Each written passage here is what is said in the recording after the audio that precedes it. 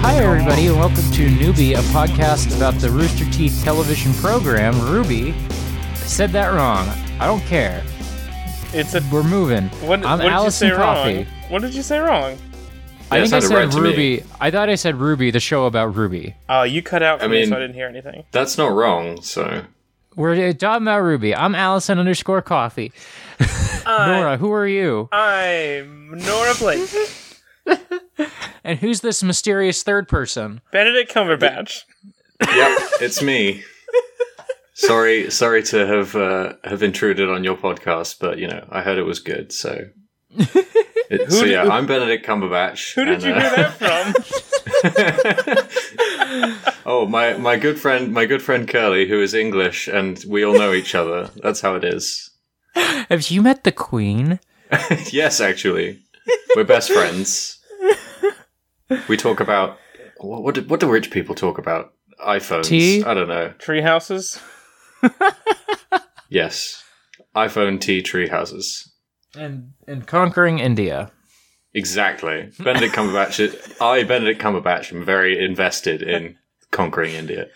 Benedict Cumberbatch, thank you so much for taking time off of your Donkey Kong 64 stream.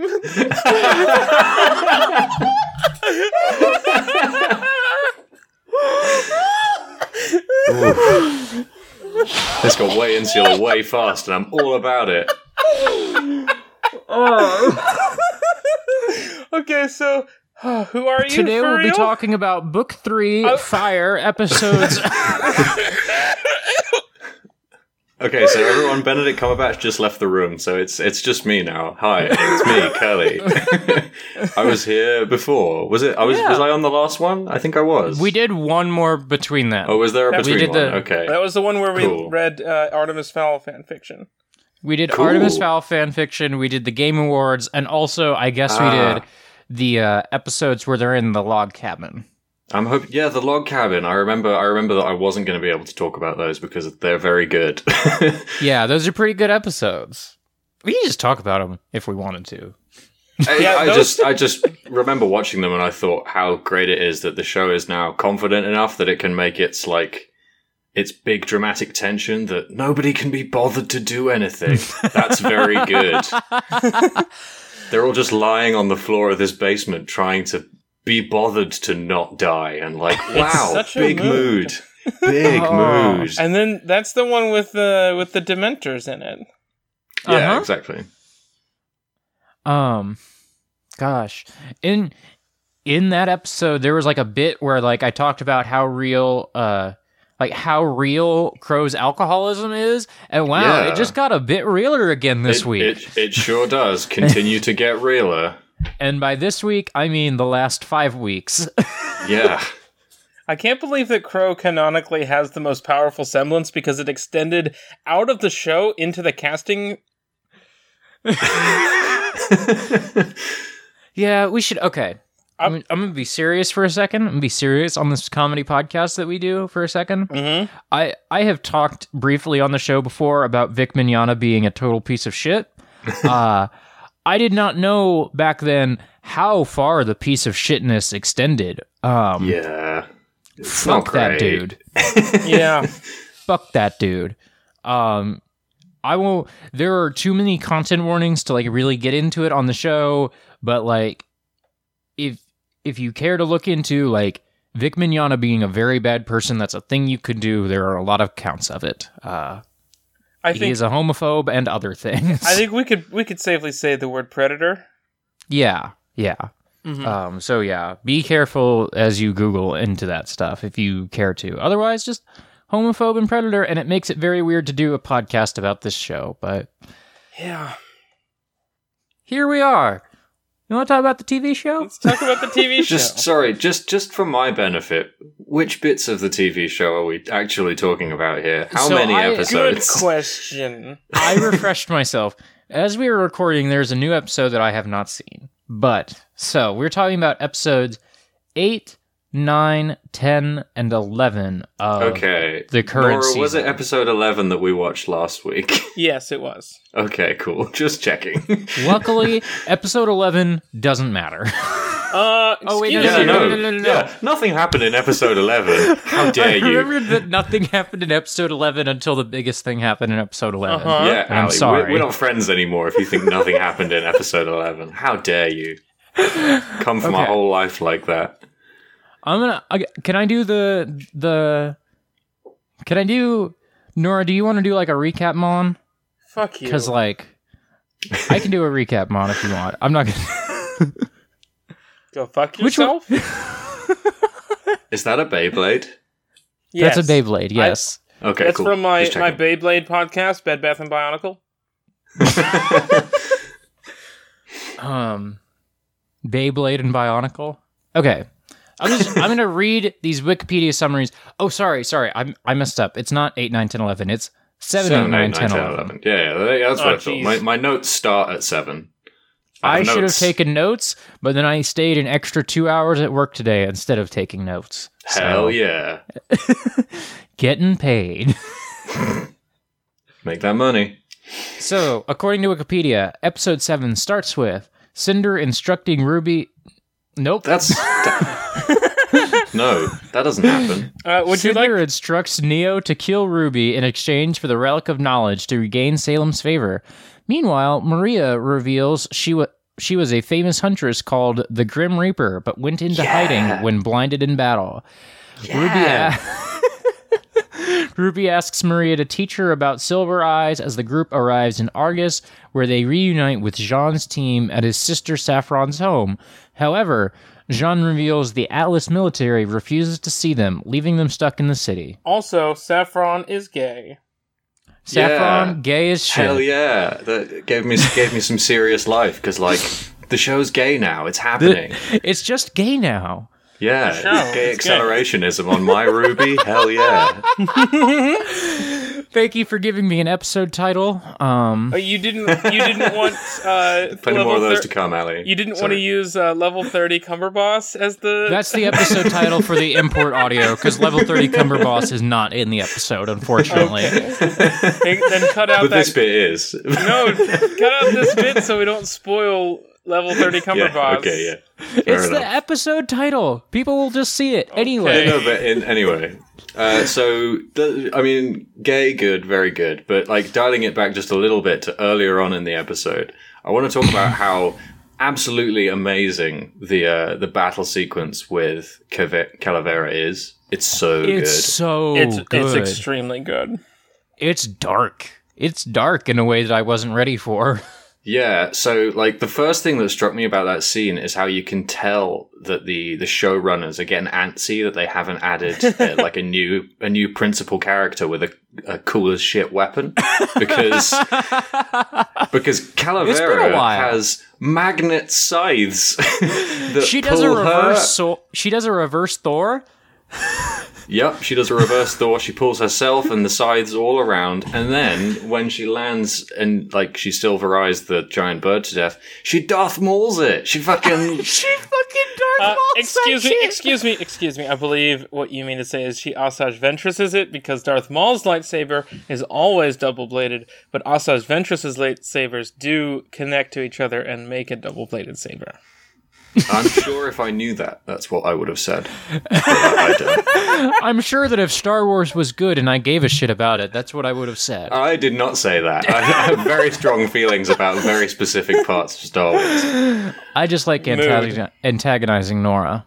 It's not going to work. This scene was also fun because there was, like, halfway through it is when I realized who we were focused on.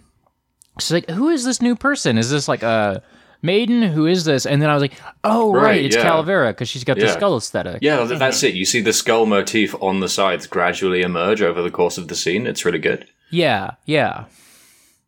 Also, I felt very proud of myself for realizing that the villain she fights in this scene is the crocodile from Peter Pan. Oh, I thought you were got- going to say the thing that I was going to say next, which is that you're glad that you realized that the villain that she fights in this scene is Tracer. It's Tracer. Also that. Is it the voice actor for Tracer? No, but she sounds the exact yeah, fucking yeah, same. she does. It's- It's believable. It's just furry Tracer. Is there another... I think there's another word for like Scaly. furries with scales. It's a scaly. Okay. But like okay. the joke works better if I say furry because that's the more common word. Yeah. Okay. Not only is it definitely Tracer, but also, like, while she's trying to, you know, cut this woman's eyes out and kill her, she's like, these will be the last 30 seconds of your life. She gets a fucking antique clock out of her pocket, winds it all the way up, and has superpowers until it runs out. Like, it's ridiculous. It's super so good. I wish they didn't murder that character horrifically because I want her to be in the show. Let me tell you about fan fiction. Also, yeah, that character was specifically introduced for fanfic. Also, it is very funny to me how Calavera has just shrunk about 3 feet in the like intervening years. That's what happens when you're old. You get small. It's just how it be. We're using Ventus rules. What else? So, yeah, we also brushed past Cinder talking to Neo. There's not a ton of new stuff here other than just Neo and Cinder team up. And then they don't show up for another 4 episodes. Back in the show. Fuck yeah. I love that she's back in the show. She's so good. Neo. I can't wait for her to show up in episode 13. She's the best. Also, is this the first episode where we see her wearing Torchwick's hat? Or... No. I think we saw that in the last one. Okay. It was when she fights... It was in her debut because she fights in the fight goes into the alleyway between her and Cinder, and then then she picks the hat up afterwards. She like appears with the hat on at a certain point. Okay. As a reminder of like, hey, I don't talk, but remember Torchwick? He's fucking dead. Editor's note, he's not fucking dead, he'll be back. He'll be back. This is when Rooster you get Teeth. eaten by the bird, it's fine. You'll be fine. This is Rooster Teeth, the people who still are making Red versus Blue. Do you think Ruby's gonna end? Do you think... Okay. Do you think The Simpsons or Red versus Blue will end first? The Simpsons. I think it's The Simpsons. Like, which is a scary thought. No, but like stuff on the internet just persists longer. It's like cockroaches. Which one will people be more upset? At what Patreon goal are we doing Red versus Blueby? I can't remember.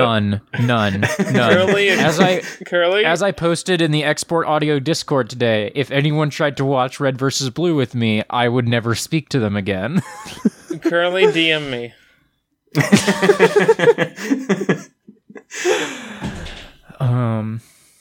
So yeah, they all then like Calavera and Ruby have like kind of a conversation that's just kind of like cute, and Calavera talks about how she's really just kind of given up on everything.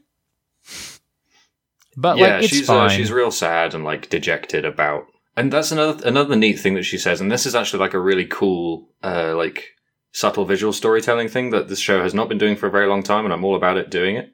Is she says that she's like that you shouldn't take her story too seriously because a lot of you are clearly already stronger than I was, which is like. But then, as she says that, Yang is driving the motorcycle, pulling the trailer along, and she like looks wistful and sad about that, and that comes up in the next few episodes. It's good. It's real good. Is this the episode where Calavera murders Crow? No, that's I think episode. Because they're in the cart, right?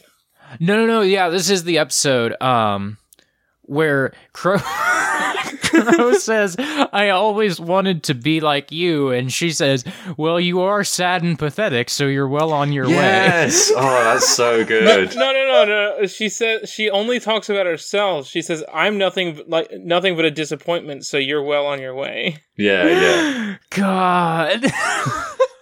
Just the greatest. And we also get Crow earnestly nerding out about meeting the Grim Reaper and like, oh wow, I designed my scythe weapon to be just like yours. I like that. God, it's a neat little thing that his character like. It's a side of that character that we haven't seen a lot. I like it. Yeah. Crow, good. Love Crow. He's having a rough one. It's good. It's going to get a lot harder to love Crow over the next few episodes. So take it in while you can. So they get to Argus, and there's like, so they get to Argus and they meet with Jean, Nora, and Ren, and Hi. they're all basic, huh? Hi. And they're all basically like excited to see each other, blah blah blah. Weiss still wearing, just for the rest of us, is going to continue wearing Ruby's scarf, even though they're no longer in the cold weather where she needs it. I mean, remember, Yang is wearing a bandage made from Blake's clothes also. So yes, we've designated the bottoms. Jeez.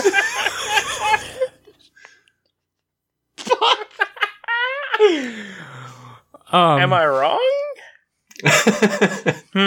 We got a few more episodes to build out this discussion, I think. I might be wrong. I'm not sure. I think you might be wrong, but I think the bottoms are the ones giving the clothes. Anyway, that's fair. Let's move on.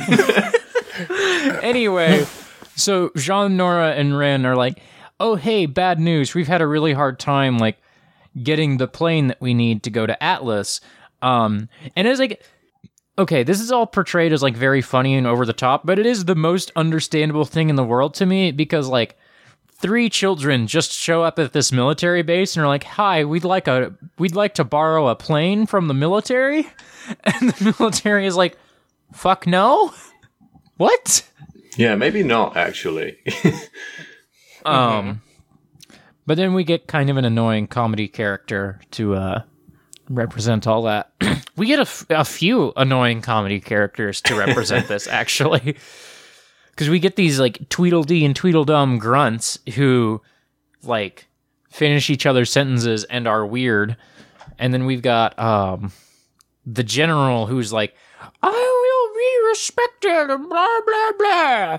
And, like, has some beef with Calavera because Calavera, like, smuggled some peanuts on a plane one time or something. Yeah. This whole bit is kind of weird.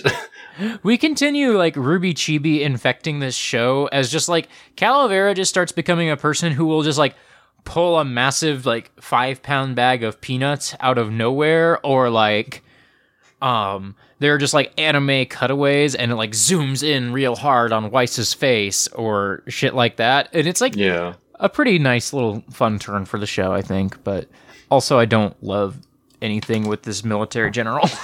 Well, so the military general appearing marks the start of episode 8, right? And maybe, yeah. Yeah, and I think that at the beginning of that episode has, like, I think one of my favorite things about that episode is they're building up the introduction of this character, and Calavera's like, oh, I know the general here, and they're like, oh, so is she your friend? And she's like, not really. And then they work through all of the, acquaintance, and eventually they get to enemy, and she's like, oh yeah, that's it. That's the one. That's the one. And then, so already that's like, it's a pretty good comic bit. And then they finish it off with, everyone's like, oh great, the boss in charge is your enemy. And Calavera says, don't worry about it. Maybe she's dead. I lost it. That's so funny. That was pretty good. That was so pretty funny. Good. Another thing, somewhere in 7 or 8, I get a little confused about which is which. They go to Jean's sister's house. Yes. Yep. Jean's sister's house. They go there for the first time before they go to the military base, and then they go back there and actually have a chat about it afterwards. Yes. And the big scenes right now in the house are, one, just like everyone catching up with each other.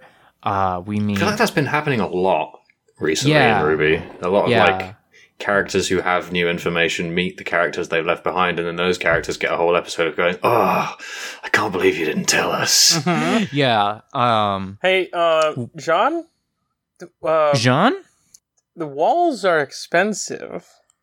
Uh-huh. Well, I mean, not only that, it takes Jean a real good long time to realize he's about to beat the shit out of a child. Like, yeah.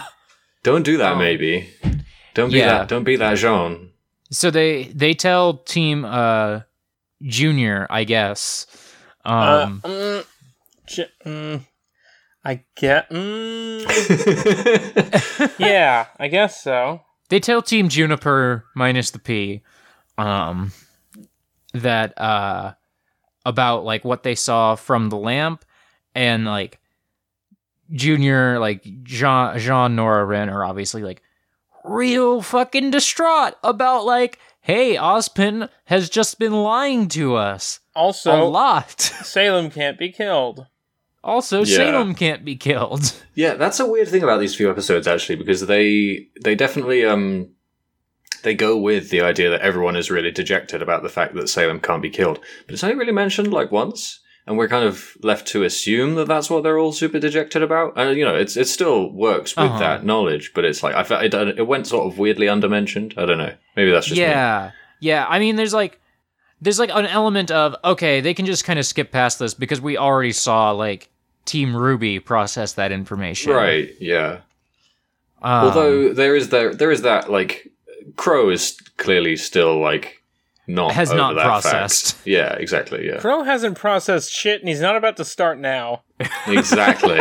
Why process when you have whiskey? So yeah, Jean, upon learning all this, is just like, I'm going to beat up this child. Yep, he's real close to beating up the child, and then I think it's Yang is like, why are you doing that? He's a child. And then Jean gets angry. Ren says, I think we should all take some space, and everyone agrees, and then they all do that. Sean has a bit of a point. A little bit of a point? He does have a bit of a point. Yeah. He does have a bit of a point. Hey, how do you know that you're talking to Oscar and not Ozpin? Yeah, that's like incredibly fair, I feel like. I don't know. Like, I would agree with that, except that I feel like, at least to the audience, the show has made it extremely clear who is talking at any given time. Yeah. Yeah. I feel like it's very fair to not trust Oscar, but like trying to beat the shit out of him is not. Like, he got punched by Crow. Uh-huh. That's enough. I love Gundam. Yeah. I love adults punching children. So Ruby's idea of taking some space is to go into the garden and have a chat with Calavera about Silver Eyes. Yeah. We find out that Calavera learned about her Silver Eyes from her father, who also had the Silver Eyes. So there was like a community of them when Calavera was young. But her dad was not a hunter. No. That was like, I guess that like culturally hunters are sort of a newer thing. Yeah, that's what she said. Like, she said she was one of the first people in her, local place to even take the exam. Like, right. Like, there were academies, but she didn't go to one when Yeah, yeah. I remember her saying something along the lines of they were a pretty new thing. I'm gonna dive into the Ruby fanfic scene this weekend. Yeah? I just want to tell more stories about like the academies and like the early academies. Let me tell you about this official-ass fanfic I've bought. Oh, is this the manga? I want to read that. Yeah, so I bought 3 volumes of this. I think I mentioned this on another episode of Export. Is that, like, the first one has Ruby on the cover, and it's basically all just very soft Yuri fanfic about Ruby and Weiss. It's basically just all that, and this is an official Rooster Teeth product. And then the second one has Weiss on the cover, the third one has Blake. I haven't read the Weiss and Blake ones yet. I don't know if the fourth exists yet. I don't know if they will continue after the Yang one. I don't know much. But there's speaking of official Rooster Teeth products, I've made my peace with the fact that I did not need the pink Ruby like jumper that they sell on their website for it's got Nora's name down the side. And then I saw one of the commentators at Frosty this weekend wearing it, and I was like, oh no, I need this thing. I'm Googling this. I'm on the roosterteeth.com/store. I'm going to talk about this TV show. I just closed my tab with my notes. Nice. So that's Okay. I'm going to focus on the podcast and not buying stupid shit. I'm not. What else? So there's some like sage, like cryptic wisdom that Calavera gives to Ruby, and I can't remember what it was. It's been a week since I've seen the episode. I think it's going to be. Well, it seems like thematically important. It's this idea that the Silver Eyes don't activate to destroy evil; they activate to protect life. Right. Like, she can't use the Silver Eyes out of rage. She can only use them out of compassion. You know, that's some real Goku shit. That's some real Ruby shit, honestly. Well, yeah, but also like, it's very Goku. Like it's as an anime archetype goes, it's like, you know, you can't. I love Kingdom Hearts. The people who are best at fighting don't like fighting. Mm-hmm. Is where that's going. Except Goku also loves fighting. He just doesn't love it when it's serious. This is why Allie hates editing podcasts.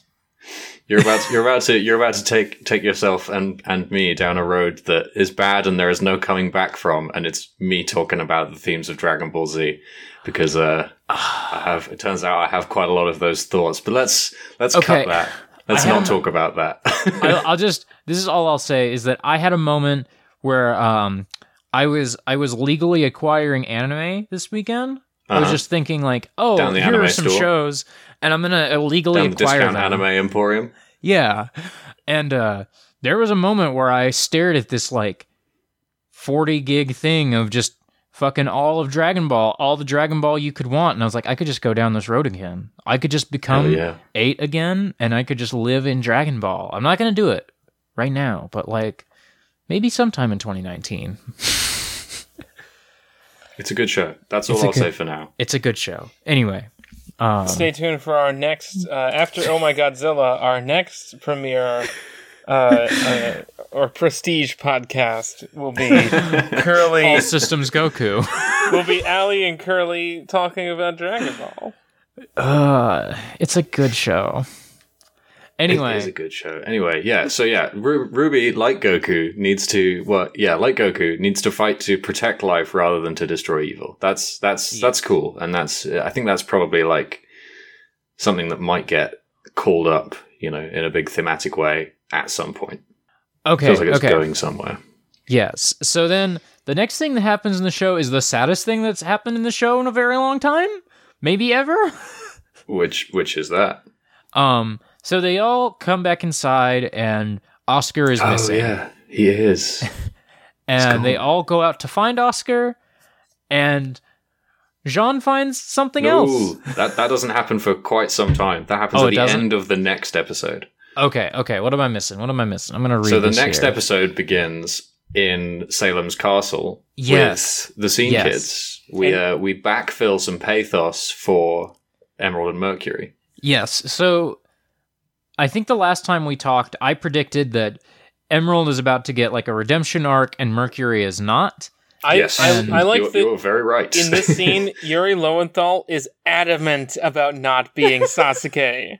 I will not play this character again. I will not have a redemption arc. And I based this entirely on the fact that we get like a reaction shot of Emerald when we do not get a reaction shot from Mercury, and I was right. Yep. I mean, Emerald you're is definitely about to leave Salem, and Mercury is definitely about to just try to kick the shit out of her on her way out. Yep. I can't wait for Emerald to kill Mercury. That'll be really nice. That'll just be... She is the much better of the two, so I think we do well out of this exchange, is what I'm saying. Well, and like we actually get like character for them, which is rare. That's what I mean. Yeah, it's really good. Like it's cool for the show to take these characters that it's had kicking around since season 2 and just say like, yeah, these characters are about something now. Yeah, Emerald is like, well, I didn't have any family, and Cinder showed up, and so I was here for Cinder. I'm gay for Cinder. You know, what can I say? What can I say? Cinder is my mom and also mommy. Maybe I should cut that from the show. No, it's fine. Anyway, listen, sometimes you just attach to a person, and then you're like, hi, I'm going to follow you now. Yeah, like a duckling. Emerald is like a duckling. Basically. Emerald is like a duckling. So, you know, a lesbian. And meanwhile, Mercury is just kind of like, I like kicking things. I'm going to hang out with Salem because I just love kicking people. I mean, yeah, he likes kicking people, but like, I don't know, like maybe I'm just a mark for this kind of story, but it works. I feel like it works really well. Yeah. Like he, you know, his dad was an assassin. His dad was like, "You got to be an assassin." He was like, "I don't want to be an assassin." So his dad beat the shit out of him, and then everything he didn't do that was being an assassin was, you know, beaten out of him. And then his dad was like, "Your semblance is for girls. I'm going to take it." And then he's lost his semblance now. That's something that we haven't really seen. The idea of someone having their unique magical power taken from them by someone else. And then he killed his dad. Yo, can I tell a work story real quick? Because you Do said it. the word for girls. Mm-hmm. So today at work, I work at Starbucks. A gentleman came through the drive-thru and said, "Yeah, I need 3 cake pops. I need like 2 of the pink ones for the girls and 1 of the brown ones for the boy." And I was like, you know that. I just told him, I was like, you know that they all taste the same regardless of the gender of the kid. It wasn't like I just told him like they all taste the same. Like just get your kids like whatever they want. Don't like fucking get pink fucking cake pops because your child like. Hey, did you know that the abbreviation for cake pops is cops? Wow. Makes you think. No wonder they taste like bacon. I think maybe I wouldn't like Mercury's story like in isolation, but like as a foil for Emerald, where she like, oh, I had a reason for being with Salem, and he's just like, I just like being evil. I like the two playing off each other a lot. And what's really good about that is it sets up the fact that, so at the moment, you know, Emerald wants to escape Salem's castle so she can go and find her family, who to her is Cinder, right? But Right. like, what we see is that Emerald and Mercury, they really are two sides of Cinder. Like, Cinder clearly has an agenda and some emotional attachment to what she's trying to do, but also she really is here to just do a lot of killing and stuff, like Mercury is. Yeah. So I think what is pretty clearly being set up here is that Emerald is going to go to Cinder, and Cinder is just going to be like, what? Yeah, Cinder is gonna be like, no, I want to go back to Salem. No, Yeah, Cinder or, you will know, have her arc. She will have a redemption arc. Maybe. I'm not saying she Maybe won't. Emerald will be a part of that redemption arc. It'll happen Yeah. in Ruby Season 12. God. But here's the thing that I think is being a little bit glossed over here, is that yes, Mercury is like, oh, I love being a dick and kicking people, but even Mercury doesn't like Tyrion. Yeah, Tyrion, no one likes this. Tyrion is even worse. Yeah, that's great. That is really great. I was listening to this advice podcast, and they had someone write in, and like, there's like this person at the office who like always complains because like there's one person who buys another person at the office coffee, and then this third person at the office is like, why don't you ever buy me coffee? I want coffee. Tyrion is just like the one person at the office who no one fucking likes, who's like, I want to be included. Why is no one including me? Okay, but here's the thing about Tyrion. Tyrion owns. Like, the thing about Tyrion is Tyrion holds up a mirror to everything else that is going on in Salem's castle. Like, the reason that Mercury gets mad at Tyrion and starts trying to kick the shit out of him and fails is because Tyrion says, you can't expect there to be a reason for, you know, working for the immortal Queen of Evil. You just have to try and enjoy it. And Mercury's like, hey man, don't tell me what to do. And, you know, Tyrion bodies him. Allie and I had a conversation about this as we were watching the show. Or maybe this was you, Curly? I don't know who I talked to possibly. about this. But Tyrion's eyes, or Mercury's eyes, are gray, and it's very close to silver. No, you and I talked about this. There was like a moment where like Tyrion is kicking the crap out of him, and I was like, oh wait, does Mercury have silver eyes? And according to the wiki, he has gray eyes, but like... They could pull that Well, card yeah, any they'll be- day. They could. Yeah. But they'll be Mercury eyes, right? Maybe they'll turn out to be silver, but like it's in keeping with his color name. Oh, duh, Yeah. the metal. Yeah. Duh. No, yeah. I was thinking the red planet. That's not Mercury, is it? That's Mars. That's generally Mars. I mean, Mercury is not red, but you know, Mars is. It's the really red hot, planet. so it's probably red. Yeah. And it's very fast. It's 3 times faster than the average planet.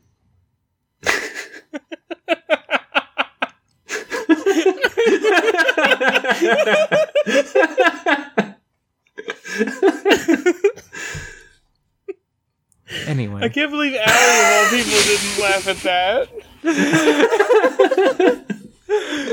Just fucking silence.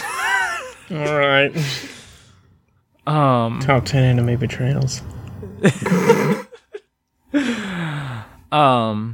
Yes. So after the castle scene, so then we get... cut back to Jean in the garden. This is the episode that I thought was going to end like 4 times before it finally ends. I'm remembering, which is why I got lost in it. So Jean is out looking for Oscar. They split up.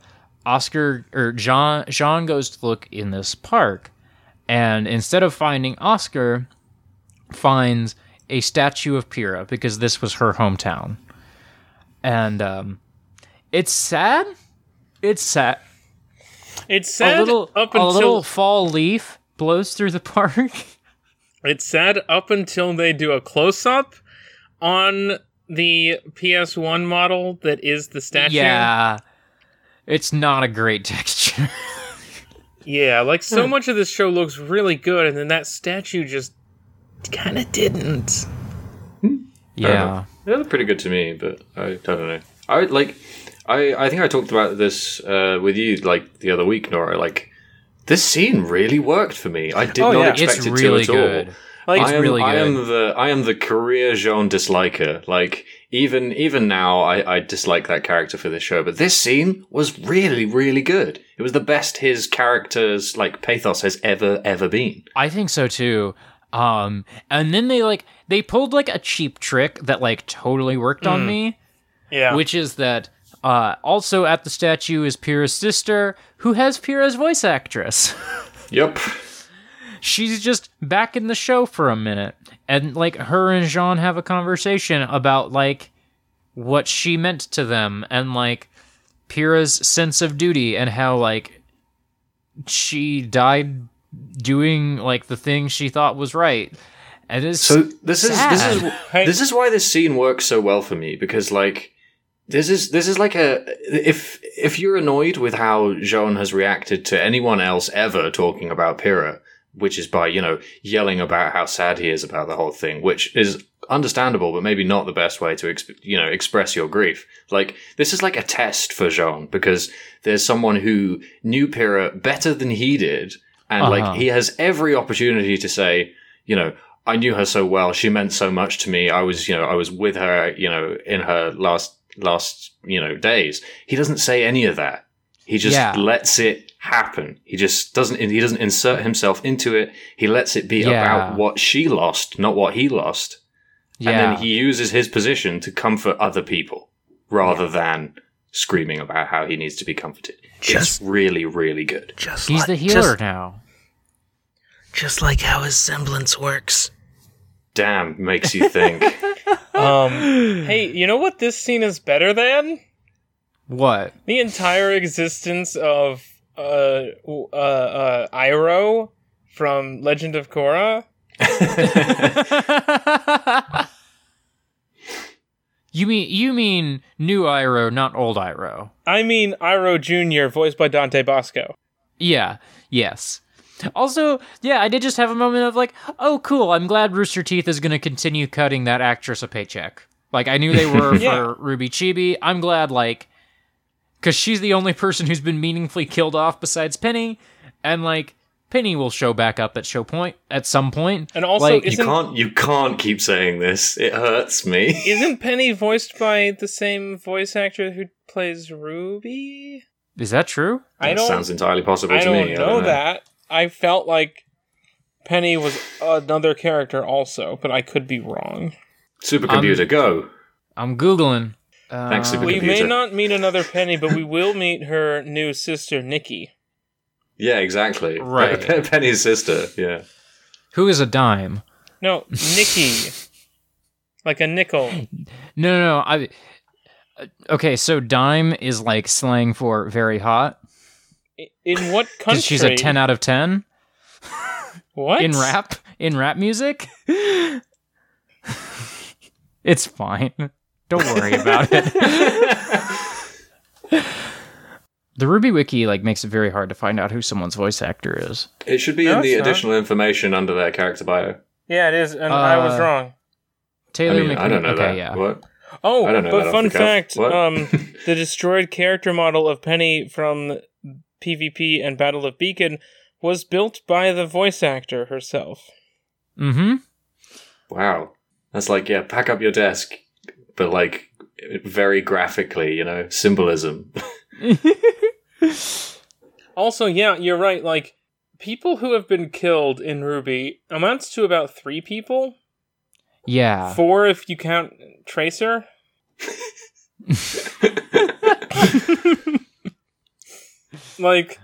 Fucking rip.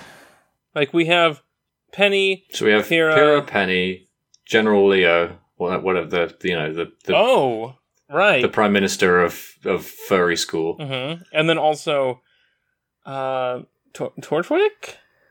Yeah, Torchwick. I am gonna stake my reputation as a newbie guest and say that Torchwick is not coming back. Torchwick is as dead as Darth Maul was at the end of Phantom Menace, which means, yeah, they could bring him back, but he's dead. He's for real dead. In the chat, I have posted you can buy Ren's apron. Oh yeah. Didn't you know this? Says, I assumed you'd know this. I have never looked at Rooster Teeth merchandise because you also have to buy you have to look at terrible Camp merch, which I couldn't. I don't want to. Sometimes when I was still getting ads for the show, it would just be hey, Ruby merchandise, and you can just get it filtered. Isn't Camp like a kids show? No, it's supposed to be a kids. It looks like a kids show, but it's adult humor. Yeah, it's an internet kids show, which means that they only say 2 slurs an episode. Yeah. So yeah, and then after, so Jean has this conversation with Pyrrha's sister, and then Ren and Nora show up and also have a moment of oh wow, look at the statue of Pyrrha. Also, Pyrrha's sister vanishes in silence. Does while a this fucking happens. Batman. She was a ghost, I guess. Jean is some Commissioner Gordon ass. Maybe that's her semblance, is she has the ability to turn into a fall leaf. Yeah. But then they go home and Oscar was just out buying clothes. He was just I was stressed, so I finally got a costume. Which was nice because literally 30 minutes earlier as we were watching episodes, I had said to Nora, I hope he gets a costume someday. He is just kind of wearing rags, and it kind of, I feel bad for the kid. And he's serving fucking looks. That's a good costume. It's a good fucking costume. Also, it's mentioned, I think, in this episode where they have is this the one where they have a conversation with Oscar? Mm-hmm. I think that might be the start of the next episode. I think that's it. I think that's it. I think this episode ends with them going back and then Oscar's... Oh, no, wait, no, maybe it is now. Yeah, I think, sorry. Yeah, because this was I thought it was going to end with Nora and Ren seeing the statue, and then I thought it was going to end with Oscar's new costume, and no, it still keeps going, and there's one more scene. There's a line where Oscar is I don't know how much longer I'm going to be me. Uh-huh. Yeah. Jeez. Some Roxas feelings over here. Yeah, I was about to say, I love Kingdom Hearts. But it's even weirder than Kingdom Hearts, because at least in Kingdom Hearts, when I'm slowly coming to terms with the fact that I actually know way more about Kingdom Hearts than I thought. This is a weird thing that happened to me in the last week, but it turns out I actually know a lot about this game. Join us. In that, at least from what I remember of that game, the people who gradually turn into other people at least come to a sort of amicable understanding with the people they turn into. They're killed. Or they're killed. Yeah, or it's violent. Whereas in this case, Oscar is going to decay into a person everyone hates.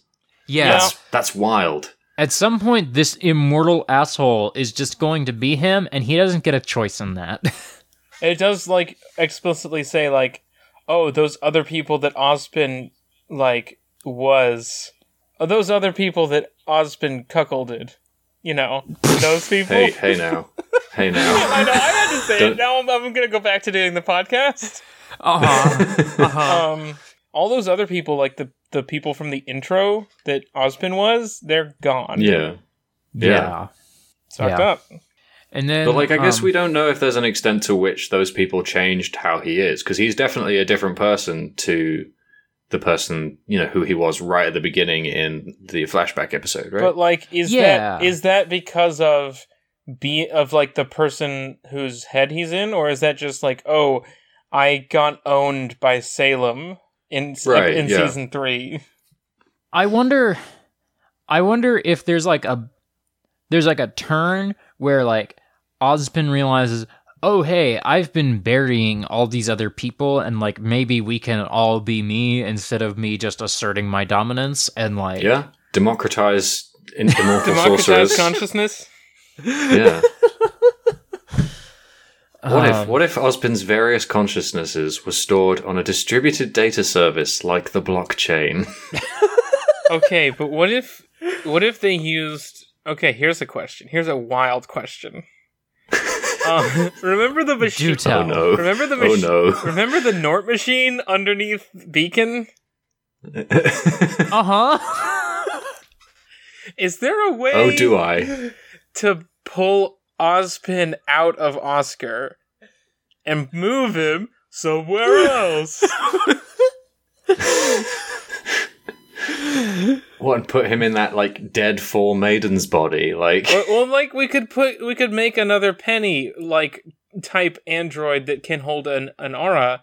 Which also, did they put the aura in Penny from another person, or is it synthetic? I don't remember. Don't at me. But they could make a robot body and put Ozpin in that. Maybe separate him from Oscar. Okay. Yeah, maybe. There's a very good recent issue of Hulk where so some scientists get the Hulk and they chop him up and they put him in 5 different jars, and then the Hulk fuses together from the 5 different jars, and he becomes the Hulk from inside the jars. Anyway, I can't stop imagining this happening to Ozpin, where he's just putting Ozpin in jars, and then he just reasserts himself somehow, and I hate it. I hate it. Here's the thing. After they deal with all 4 relics, they're going to fight Salem, and they're going to teach her the meaning of life, and then she will lose her immortality, as per the myth. Then they're going to turn around and they're going to kick God's ass. And that's when Ruby can end. Yeah. Oh, okay. To defeat God, you need a combination of silver eyes and intense gay energy. Only right. Combining the two can defeat God. It's true. Gosh, we are not there yet. In this episode. Well, it's gonna get easier here in a bit because the last episode we talk about is a fight scene. Yeah. So after two fight scenes. So after the conversation with Oscar and his new duds and his I don't know how long I get to be me, we then have okay, we need to get to Atlas somehow. They're not gonna let us go to Atlas. What do we do? And they're like, oh, I know. We fucking steal the plane. We just steal it. Hell yeah. Fuck the cops. Fuck cops. And Crow is like, I'm too depressed to steal a plane. Also, while they were looking for Oscar, Crow just started drinking and then just, washes up on their doorstep, drunk. Oh, yeah. Mm-hmm. And it's rough. It's a rough thing to look at. Is this a season where Crow dies, do you think? Nah.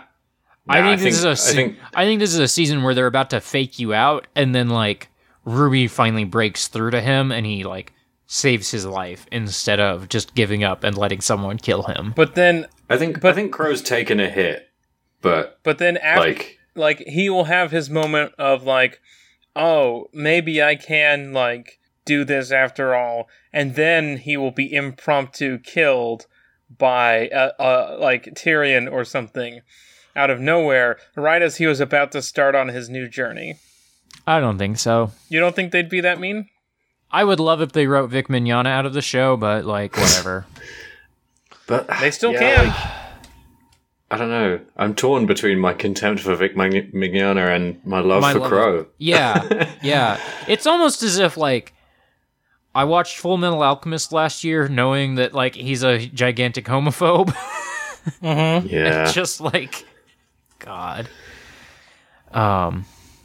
But I yeah, should legally acquire that manga. This episode ends with them agreeing to steal the airship, whether Crow helps them or not. And they also give a and good Ruby speech. just is like, Ruby is like, I am sick of your shit, dude. Yeah. And the really funny thing about this bit is that, you know, as ever, Ruby speaks for everyone. And Crow is like stunned to see, you know, everyone united against him because he hadn't really noticed everyone organizing against him while all this was happening. But then we also get a reaction shot from everyone. Like every single person's face. Yeah. It's a really reaction shot. And this is like, you know, 10 plus people at this point. The cast It's really is good. really really spinning up. It takes a long time. but it's good. Time to start trimming, I think. Maybe. I don't know. You think we get one character death every 3 seasons? I don't know. Stop doing this. Stop cursing these poor children. Haven't they been through enough? No, clearly. They're gonna kill Yang. They're not going Look. to kill Yang. I will do something I'll regret if they kill Yang. Okay. I will angrily tweet at Rooster Teeth, which I will regret. I will drive to the office. Listen, Rooster Teeth is in Texas, y'all. It's like an hour away from me. Well then. A special episode of the podcast where we just go and start hooting at Rooster Teeth offices. I should go to the fucking convention. There's a Rooster Teeth convention. Yeah. There RTX. is. RTX. God. I remember going to A-Kon once, and I think it was like 2013, because the Ruby was about to premiere later that year, and they were revealing the Yellow trailer for the first time. And Wow. the line to get into that auditorium was like nothing I've ever seen before. Like, lines to get into Black Friday at Toys R Us, not as long as the line to get into the Yellow trailer at A-Kon. I mean, mood. Those are my people. You will not be lonely here. And then, yeah, they fucking steal this plane. So that's another thing. So so they steal the plane, right? And I was saying, you know, yeah, fuck the cops. This is something that we sort of glossed over, I think, as we talk. Because we didn't really want to talk about this character, this military general character. Yeah. And it's because, like, I don't know. I mean, I don't think the show does it like badly or anything, but she calls on some really quite uncomfortable coding in the things that she says. Like, she calls Blake one of Weiss's friends of questionable character. Like, Yeah, I forgot about that. ooh, and then it Also, sort of there's, emerges like, some, over like- the. Oh, sorry, you go. What? Sorry, you go. I was just gonna say that, like, the themes around borders are an interesting topic to breach. Yeah. Yeah. Well, and her whole deal is like, I'm going to get respected by, you know, General Ironwood, and like, I will like scare the people of Argus into respecting me by like driving this big fucking mech around. And like, it is not great. Yeah, so she's like, "Oh, I'm going to make these people respect me. I'm going to make them thankful for the things that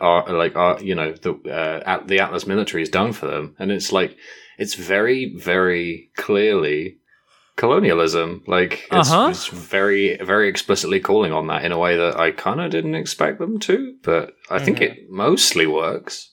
Yeah, I don't love the character, but like, that specifically is like, oh, they're like intentionally doing this, and like, I think like the intentionality of it helps. I just don't like the character. Like, I don't think the character's like any fun to have on screen. Yeah. And I don't like the mech design of the mech she pilots around, and that doesn't help.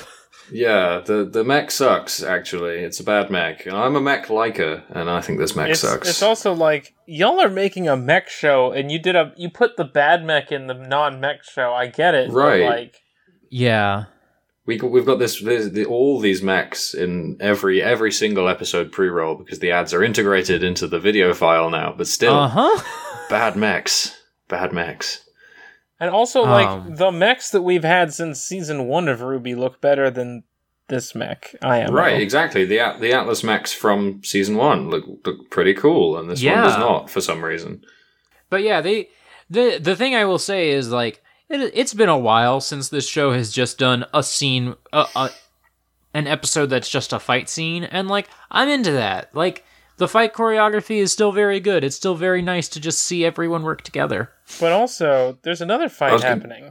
I was going to say, there's another fight happening, which is the good fight. Also the bad fight.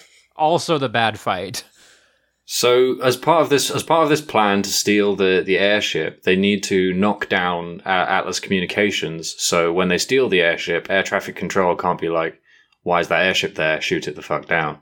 And to do this, Blake is going to sneak into the radio tower and disable the communications because, quote, Yang says, I want to come and help you. And Blake says, "Don't worry, stealth isn't your strong suit." And then we get this wistful, dejected look from Yang, like,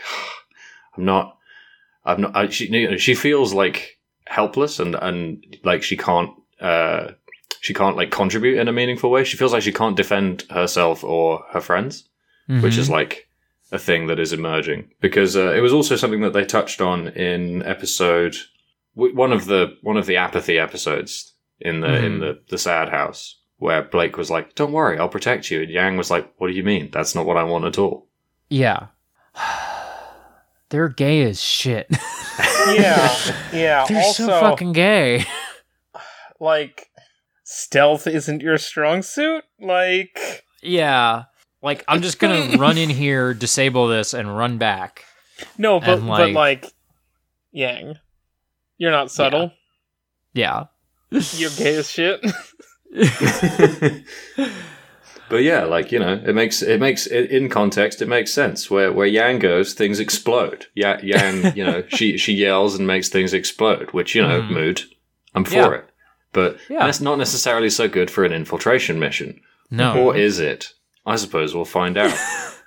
Well, who else has infiltrated the mission? Well, I was just going to say, before we get to that bit, the only other thing I wanted to mention in this episode is that we get a really, really good cut-in with, because the communications don't go down when they expected to, and they find the airship that's been stolen. The air traffic control is like, "What are you doing? You can't be doing this with the airship. We're going to shoot you down." They're like, "What's Blake doing? What's going on?" And before we cut back to Blake, the general is like, "Oh, I'm gonna make an example of them." She uses the phrase, "I'm gonna make an example of them." So she's clearly implying that she's gonna murder these civilians who have stolen this airship.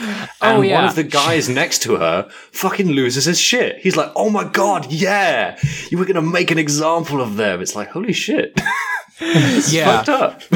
Yeah. The cops will always be willing to just go for it.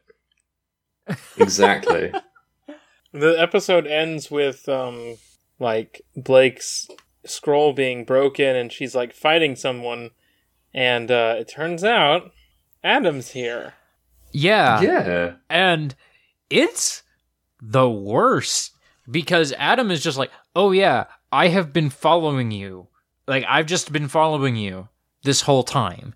And, I don't really understand how that works mechanically, because, surely they would have seen him in that fucking log cabin, but, No, he was That's lurking. all right. They were busy being apathetic and gay in the log cabin, so they didn't notice him. You know what? If anyone was, too unwilling to stop that, the apathy couldn't slow them down, I feel like Adam would be, Oh, what, you think Adam is so determined he could get through the apathy field? I think that, where the things that motivate Team RWBY in the face of the apathy are their positive emotions, the thing that motivates Right. Adam is another negative emotion, Right. which the Grimm are And, all like, about. That's what I kind of like about, it's limited, the things that I like about Adam being in the show. But, like, one of the things I do like about Adam being in the show is that he offers a really, like, interesting counterpoint to Salem's ideology. Because, like, Salem, she hates all life. She wants to extinguish life because, it sucks and has been shitty for her. Whereas, like, Adam's like his ideology is much messier. He's just like is angry and wants to hurt everyone. Yeah. It's neat that they've got that. I think Like, this has been a part of his character for a very long time, but like, this is like the most direct they've ever been about it. Where like Adam is like using like phrases that like the way Adam talks to Blake throughout this is like words that if like someone said this to you, I'd say like, we need to get you to a women's shelter or something. right, like, exactly. Like it's scary definitely the way explicitly he abuser language. Like it's scary the way he talks to her, and it's upsetting. And he's constantly blaming her for making him do the things he's done. Like, if you hadn't come into my life, not only would your life be a lot better, my life would be a lot better. We deserve each other. He stalked her across all an of that entire fucking continent. stuff. Yep. Like, and waited for her to be alone to like confront her, like, and like I think it's actually like a really good like just like in the way fantasy can do of just like putting like this really like terrible thing on screen and elevating it ever so slightly because now they both have swords and just like being honest about what abuse looks like and just like. Ooh, it's bad. I also It's bad. appreciate how Adam is a like foil to Blake and Yang at the same time. Yeah. Where like, Yeah. Right. Because he's hurt both So, of yeah. them. but yeah, and like Yeah. remember there was the arc where Blake was being obsessive, started to get obsessive about like the White Fang, and Yeah. and like overworking herself and not sleeping. And Adam seems like he's doing that now. Yeah. And then we also have his semblance, which works very similarly to Blake's, not Blake's. To Yang's. I said To Yang's. I said Blake because I see myself in Yang, and my name is Blake. I see. Easy mistake to make. Yeah. It's similar, except that he doesn't have to like actually expose himself to the pain. Like, Right. He can dish damage back out in the same way she can, but like he has to deflect it to do that. Like he has to like deflect blame onto others. Yeah. Right. So to- we're bringing the comparisons into Yang here, and I just want to dial it back because Yang does end up on the scene, but she does it in the coolest way possible. Yes. Because as we've established, stealth is not her strong suit. So we uses have her this projectile. fight. We have this fight between Adam and Blake. Blake is losing. She wasn't ready for this. Like there are Atlas guards everywhere. They're shooting at her, and then Adam is also here trying to stab her to death. So Blake is losing. She starts like her weapon gets damaged. She has to take her coat off to like move faster and stuff like that. And Adam says, "Why are you running? What are you doing? There's nowhere for you to go." And like she doesn't say anything. But Blake, like, gives him a look, and you hear motorcycle revving in the background, and it's the best shit in the world, because the next thing anyone knows, Yang drives the motorcycle off the cliff into Adam's face, and it's like... So fucking good! And a shout out to that motorcycle, which is named Bumblebee, which is also the ship name for Weiss, not Weiss, for Blake and for Blake and Yang. So Makes you think. makes you think, huh? And then the fucking like press F to pay respects to the fucking motorcycle just lands in the fucking river. It's gone. We got to get a new motorcycle next season, I guess, because that No, it's okay. She has Blake now.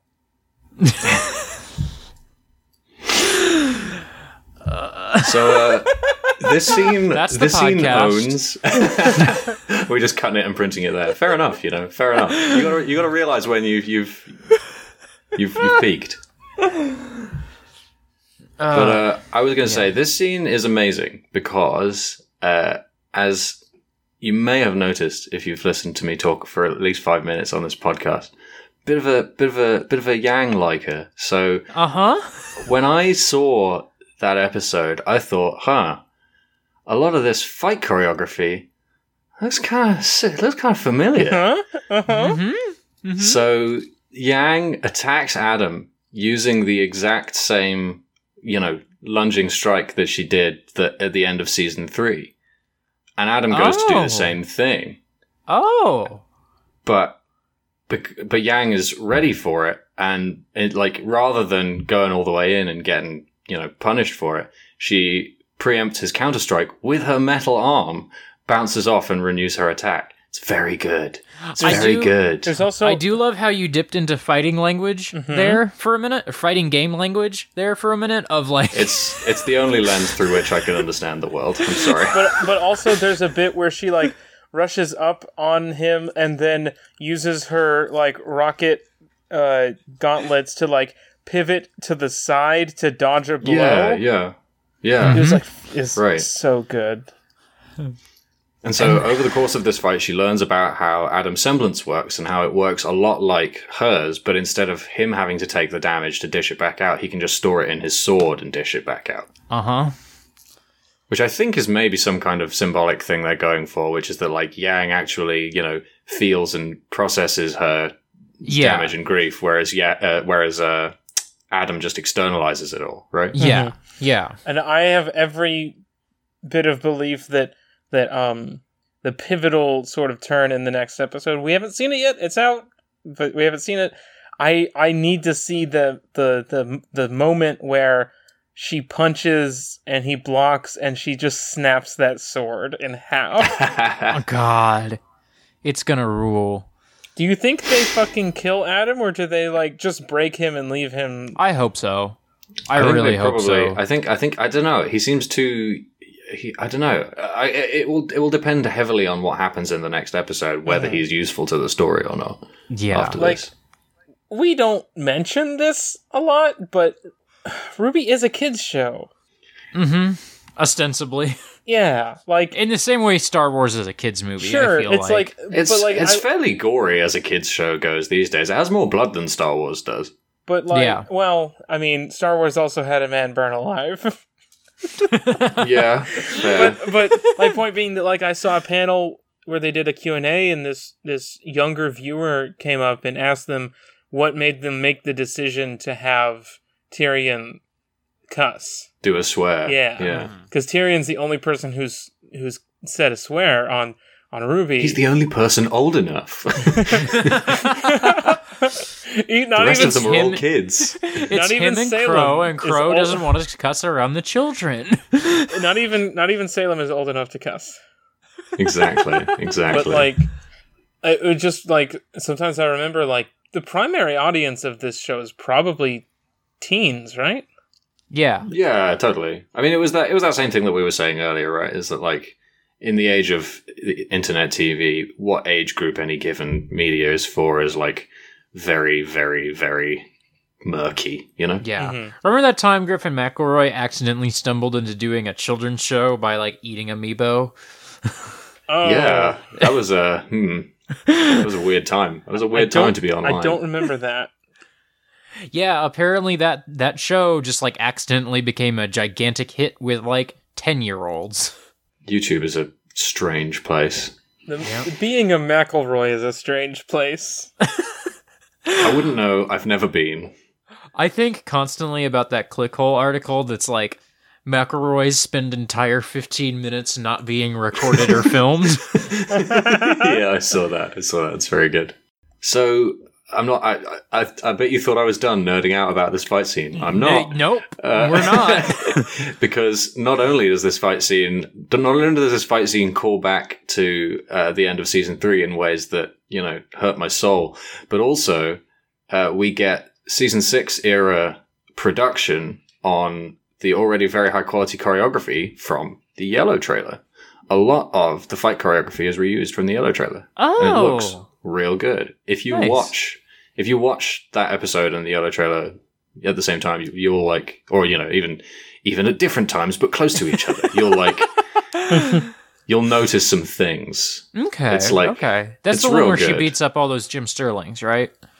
Yes, yeah. Yes, yeah. I think Jim Sterling was tapped for that trailer. And then, like, Yang can't quite beat him, Blake can't quite beat him, but through the power of homosexuality, they will beat him in the next episode. Yeah, they established that, hey, you know, we're not here, one of us isn't here to protect the other, we're here to protect each other. It's like, yeah, nice. They hold hands! They hold hands, and finally, Yang's hand stops trembling. Yeah. Uh-huh. Yeah, that's the only cure for PTSD is to be gay. I think they're gonna I thought Blake and Yang would kiss in the final episode of the show. I think now that they are going to kiss in episode 13, if not episode 12. But I think it's probably at the end of this season Blake and Yang are gonna kiss. But when are Ruby and Weiss gonna kiss? That's a little ways down the line. Damn. Imagine writing, like, Ruby to have any internality in the show at all. Imagine taking any of her emotions from her theme songs and putting it in the text of the show instead. Like, how wild would that be? Season 7, let's go. I believe. Yeah, I don't know. Like, I feel like this show it's moving quite quickly at this point. It's got, like, you know, the music is so intense that it feels like it can't fit all of the emotions from the songs in the show, you know? I would be, like, okay with the show continuing after they, like, beat the villains, because, like, Ruby not having an epic quest or villain to fight is interesting to me now, because she's poured so much of herself into becoming a leader and becoming a hero. Yeah. Like, what? I completely agree with that. Yeah. Yeah. What does Ruby turn into after they beat Salem? And, like, does she? She has a week of trying to be Crow and just drinking, and then, like, it's fine. Does she turn into Nora, Luke? the thing is, right? Does she turn into Luke Skywalker? Maybe. See, the thing is that, Nora, what you're trying to sell to me here is like a Ruby version of Final Fantasy X-2, which is maybe the best combination of words anyone could possibly have come up with. Like, wow, you took my good anime and my good video game and you made something together with them?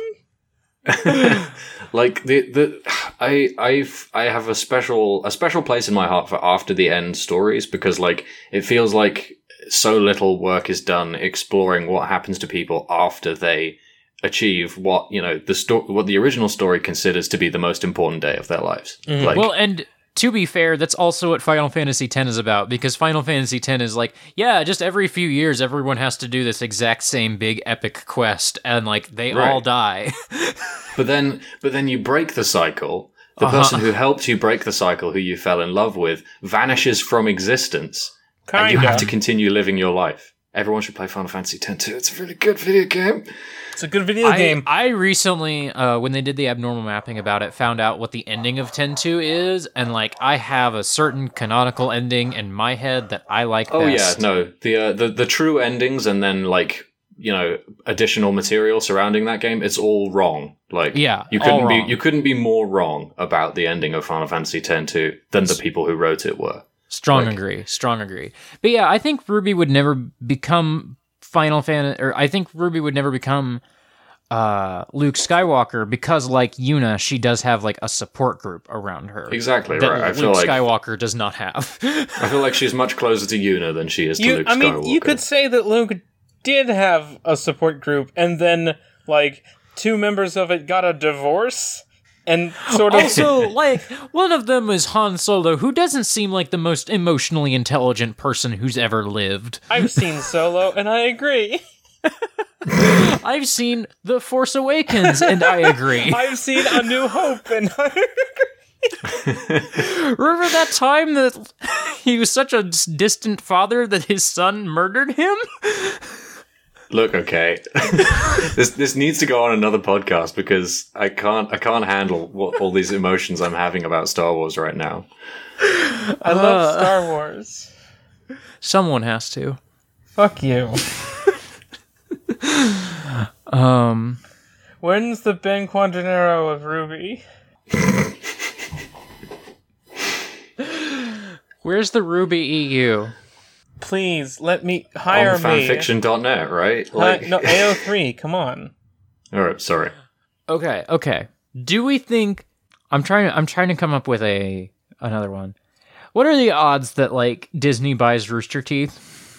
I mean, reasonably high. On a 10-year timescale, I'd say it's close to 80%. Yeah. Like alarmingly high. like, Ruby World in Kingdom Hearts 5. I mean, like, Rooster Teeth is really big, but, like, that's really big for YouTube stuff, right? Like, Right, exactly. I don't know. They're not, like, they have a convention, but they're not Penny Arcade. Uh-huh. But I would sooner believe that Disney would buy an entertainment company than they would buy, like, whatever fucking weird bullshit Penny Arcade is. Yeah, I mean, Disney are trying to get into the business of, digital content, and like buying someone who already knows a bunch about that seems like the kind of thing they would do at this time in their Yeah, that makes like, sense. I could see Rooster Teeth doing, like, a Frozen web series, a Tangled web series. Yeah, or just I'm sure the Frozen web series is coming. Like, at what That point? has to already exist, right? Like, surely that exists. At what or it point- will exist after Frozen 2. At what point do they have the Ruby characters, but it's like the Disney characters they're based on dressed up as the Ruby characters? Like Mulan is dressed up as Lyren. Well, I have to work in 9 hours, and we have covered all the contents of this. I was gonna say one more thing about Yeah. episode 10. Please do. Episode 10. So while episode 10, cleared my skin, watered my crops, and gave me life, it also had what I'm hoping is the last glimpse into the show's attempts to have texture it doesn't really feel like it can. Because during his, epic fight with Blake and ultimately Yang, and during all of his abuser language, Adam takes off his mask, and we see what it's been hiding. Yeah. And it's a brand. He's been branded. Do either of you remember which letters he's been branded with? Not off the top of my head. Yeah, SOS? No, it's not SOS. I thought it was SOS.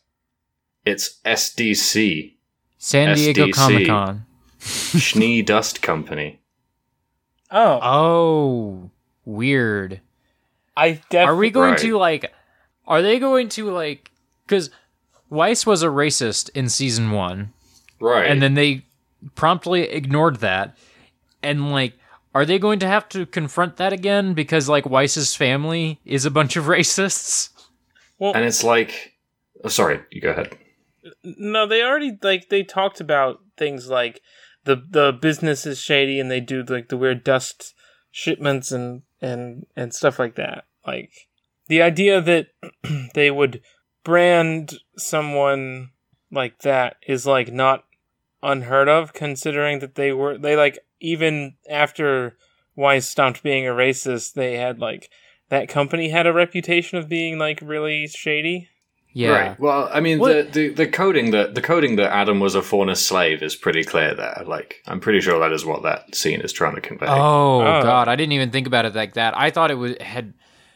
The way I read that is, the way I read it is that, Blake abandoned him on some mission, and I didn't connect the Schnee Dust Company thing. And that, Well, we because he left her high and dry on some mission somewhere, he ended up in getting the red burned. trailer. You know? The black trailer, even. Yeah. I forgot Adam's in that trailer. Yeah. God. Adam showed I up. need to watch yeah. all those trailers again. They're really good. They're really good. Some of them have sorry. aged better than others. Yes, the red trailer is not great. I would love to see them remake the red trailer. Yeah. But, yeah, I wonder if, we will ever we will ever confront the fact that Weiss's family is a bunch of arms dealers. Maybe that's what this is setting up. Like, I feel like that might happen, and that maybe was fine. Maybe that's something that the show can deal with. But like, for me, the whole, hey, here's some slavery coding is like, yeah, it harks back to when the show seems to me like it was trying really hard to make the whole, hey, fairness is a racism allegory thing stick it's in a way that it never did. Like, I do not feel like that worked. Yeah. And seeing this made me think, ooh, like this, that was the worst thing about it, is I saw it and I was like, wow, that's extremely cool imagery.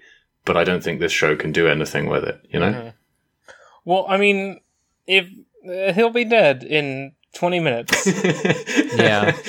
Hopefully. We could have found that out. We could have found that out 50 minutes ago by now.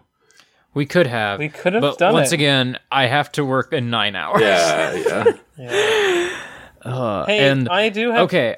I'm going to let you in on something real quick, is that all these synopses on Wikipedia for RWBY episodes are like 3 sentences. Yeah? The one for the next episode is like 6 sentences, like awesome. Like, perhaps more. This is nothing. This is nothing, you baby. You absolute I know. child. I saw those ones that you had to do for Recapmon. I'm just saying that, like, if we had watched episode 12, that is the penultimate episode. There is a lot more content in episode 12 than... like, there's a lot of stuff there. And we will talk about it next week. I guess we'll just watch the last 2 episodes of this season and talk about them on the podcast. I have one last question. Okay. Curly, where can people find you online?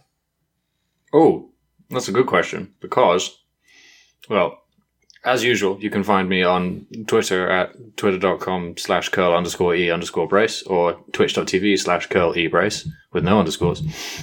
But also, I can categorically state that I am 90% finished on the script for my next long video project. Ooh. Oh, nice. I've been writing it all weekend and for basically a month since then. And I had this really, really weird sensation where I looked at the comments, like the Google Drive comments, and I was like, oh, okay, cool. And then it was like, sort by date. And I was like, oh, okay, I guess I'll sort by date.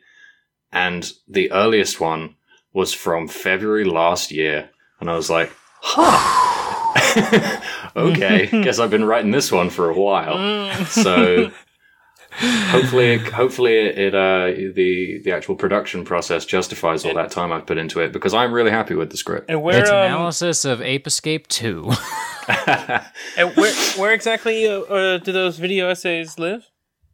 Those video essays live on my YouTube channel, which you can either find via my Twitter or Twitch pages, or you can just search Curly Brace in YouTube. I haven't figured out what kind of custom URL I want yet, so I haven't set one, because YouTube doesn't let you change it unless you're like super famous. So just YouTube search Curly Brace, you'll find him. All right. How about you, Allie?